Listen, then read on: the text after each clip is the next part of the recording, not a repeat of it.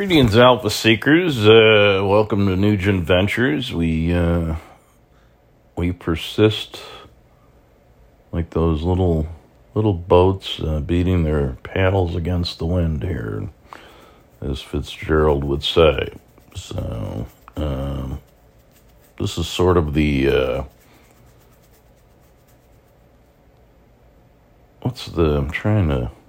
you get older, you can't remember things as well.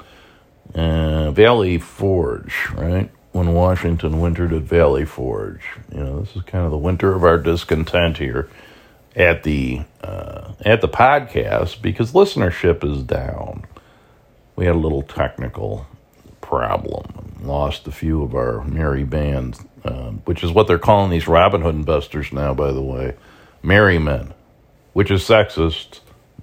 Woke person must rule on that. So maybe Robin Hooders would be okay, because Robin is like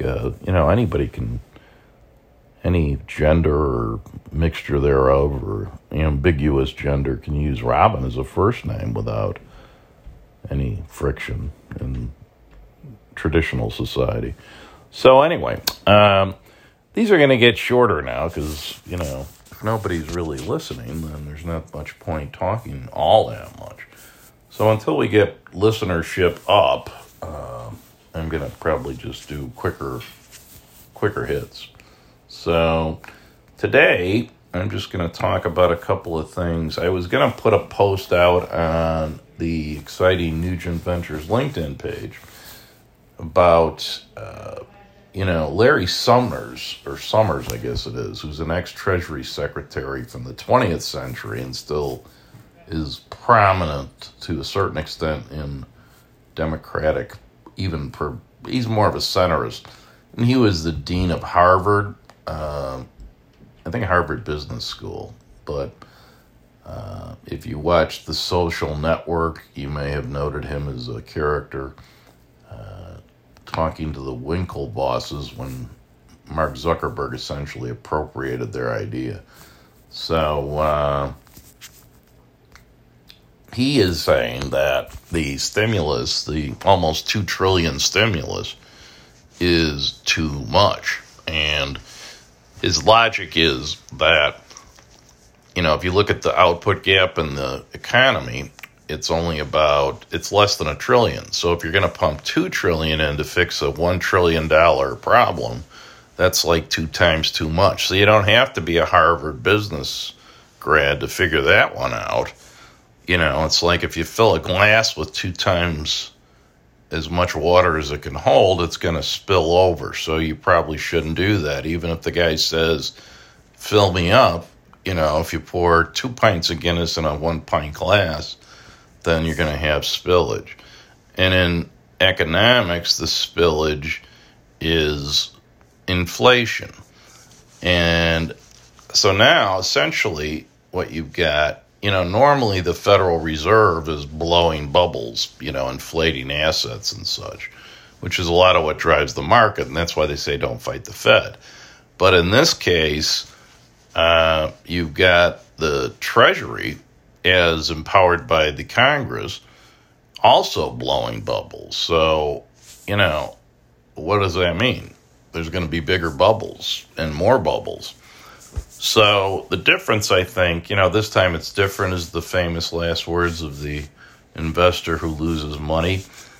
And the difference this time, I think, let's say, in 2000 we had this bubble, the dot-com bubble, and nobody got bailed out because, it was like these Robin Hood, holders, who's going to feel sorry for them? Well, the Democrats they feel sorry for everybody.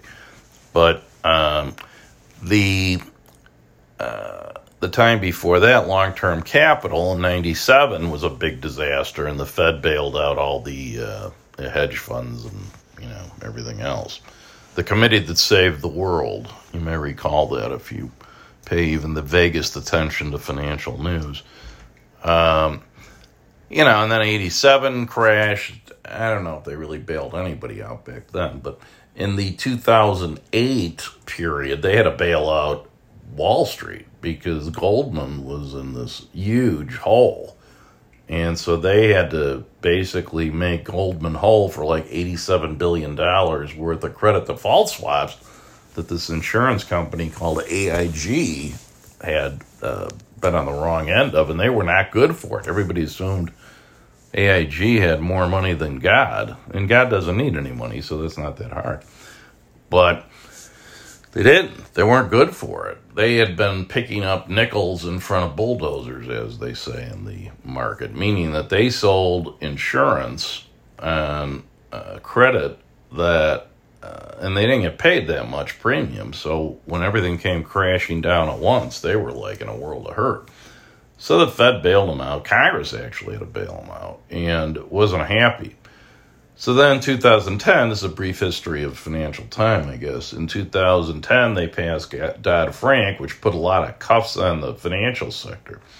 So my prediction is if we do end up blowing bubbles in stocks and, everything else, really, any kind of asset, and it'll come crashing down, probably, then if it does, I think that the individual investor is going to be the target of any federal bailouts. So the accredited investors, they'll just tell them to go, jump off a building. And the non-accredited, like the YOLO guys on Robinhood, they're the ones who will get bailed out. That's just my prediction because I've been batting. I kind of gave up on this, but I was having this debate with somebody on Facebook about, her point is that the homeowner should have been bailed out in the real estate crash. And my point was the opposite, but I just kind of got bored with, she's one of these folks who wants to get the last word, and I decided to give it to her because I'm in a hole with her.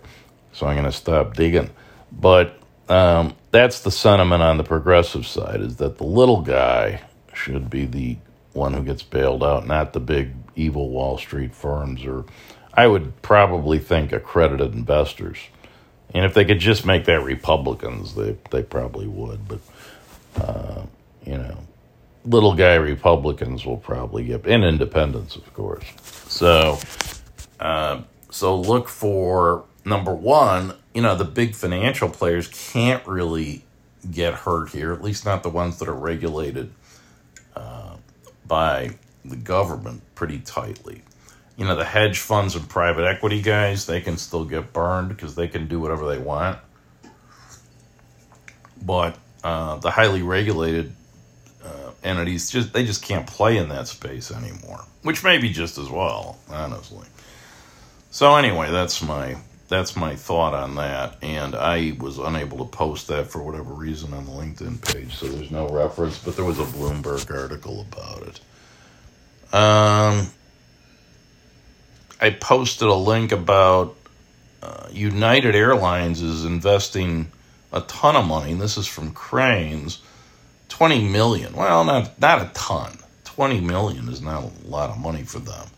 But that could buy as many as 200 flying taxis. So these things only cost like $500,000, according to that math.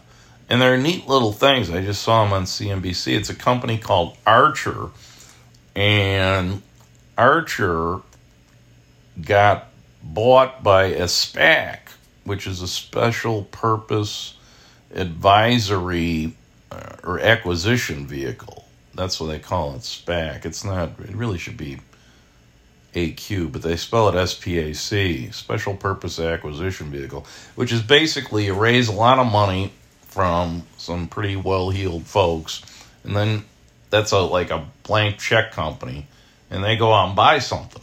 And you're just kind of trusting them to buy something good. And it's publicly traded, so if they announce something good, then the public, the stock will pop. And that's how you make your money. So I have not gotten into that at all. But this one sounds pretty good. Atlas Crest Investment, it went up 41% to $15.89, and I don't know, it got on CNBC, so I don't know what it's trading at. But you figure if it popped to $16, if you were selling puts, down where it used to trade, like 8 or 10, you'd probably get away with that and make the premium. So, I'm thinking about doing that. And United went up 1%, so that's not, that might be a little pump. But it's interesting because they've talked about these flying cars for years. They're also electric, by the way. So the reason I think this is a good thing to invest in, and it's speculative, but, even if you wanted to go long in the thing for $15, and by the way, this is not investment advice. This is just me kind of ruminating. But, as the streets get more dangerous and carjackings become more common and probably can't really be stopped in the current political environment, at least in Chicago, then this kind of thing may become more popular, especially if you're wealthy. So, got to go to the airport. Once the travel thing picks up, I go to the roof of my building, the helicab comes and gets me. They dump me at the airport someplace. Maybe I get priority screening so I don't have to go through the airport and I get right on my plane. Or, particularly the folks with the private jets. They don't have to go through security or anything. So this is a much safer way to travel. Now, the odds of any particular person, having a limo jacked or having a car jacked, or God forbid they take public transportation, the odds are low that they're going to get killed, but they're not zero.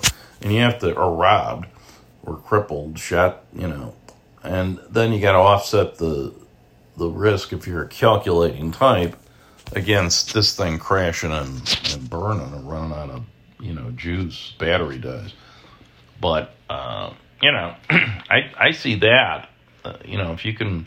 It's kind of like when you travel around Baghdad or Mogadishu, you want to take a chopper. You don't want to, go on the ground transport.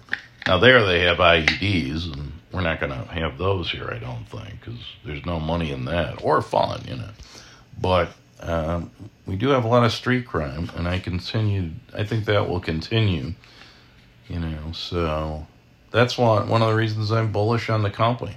There's also the traditional things that it saves time and, it's environmentally friendly and all that. And I think the environmental thing is mainly how they're pitching it. But now, the other thing, just by way of comic relief, the funniest commercial on CNBC I put out there, which is this E-Trade commercial called Grandpa. And I won't say anything else, but if you want to see it, I got the YouTube out there. So, that's it. So like I say, these are going to be shorter, at least, and that may be a good thing until such time as we get some listenership. And maybe that's not going to happen. I don't know. I haven't done anything really to promote the thing, so I may. But, and if I do that, if I get a wider audience, I may change the editorial policy. It's been a little self-indulgent. So, but then again, I'm probably one of the few people who listens to it as I talk. So, I'm kind of talking to myself these days. Look at it as free therapy. You know what I mean? So anyway, that's it for today. Live long, prosper, stay safe, and we'll talk to you later.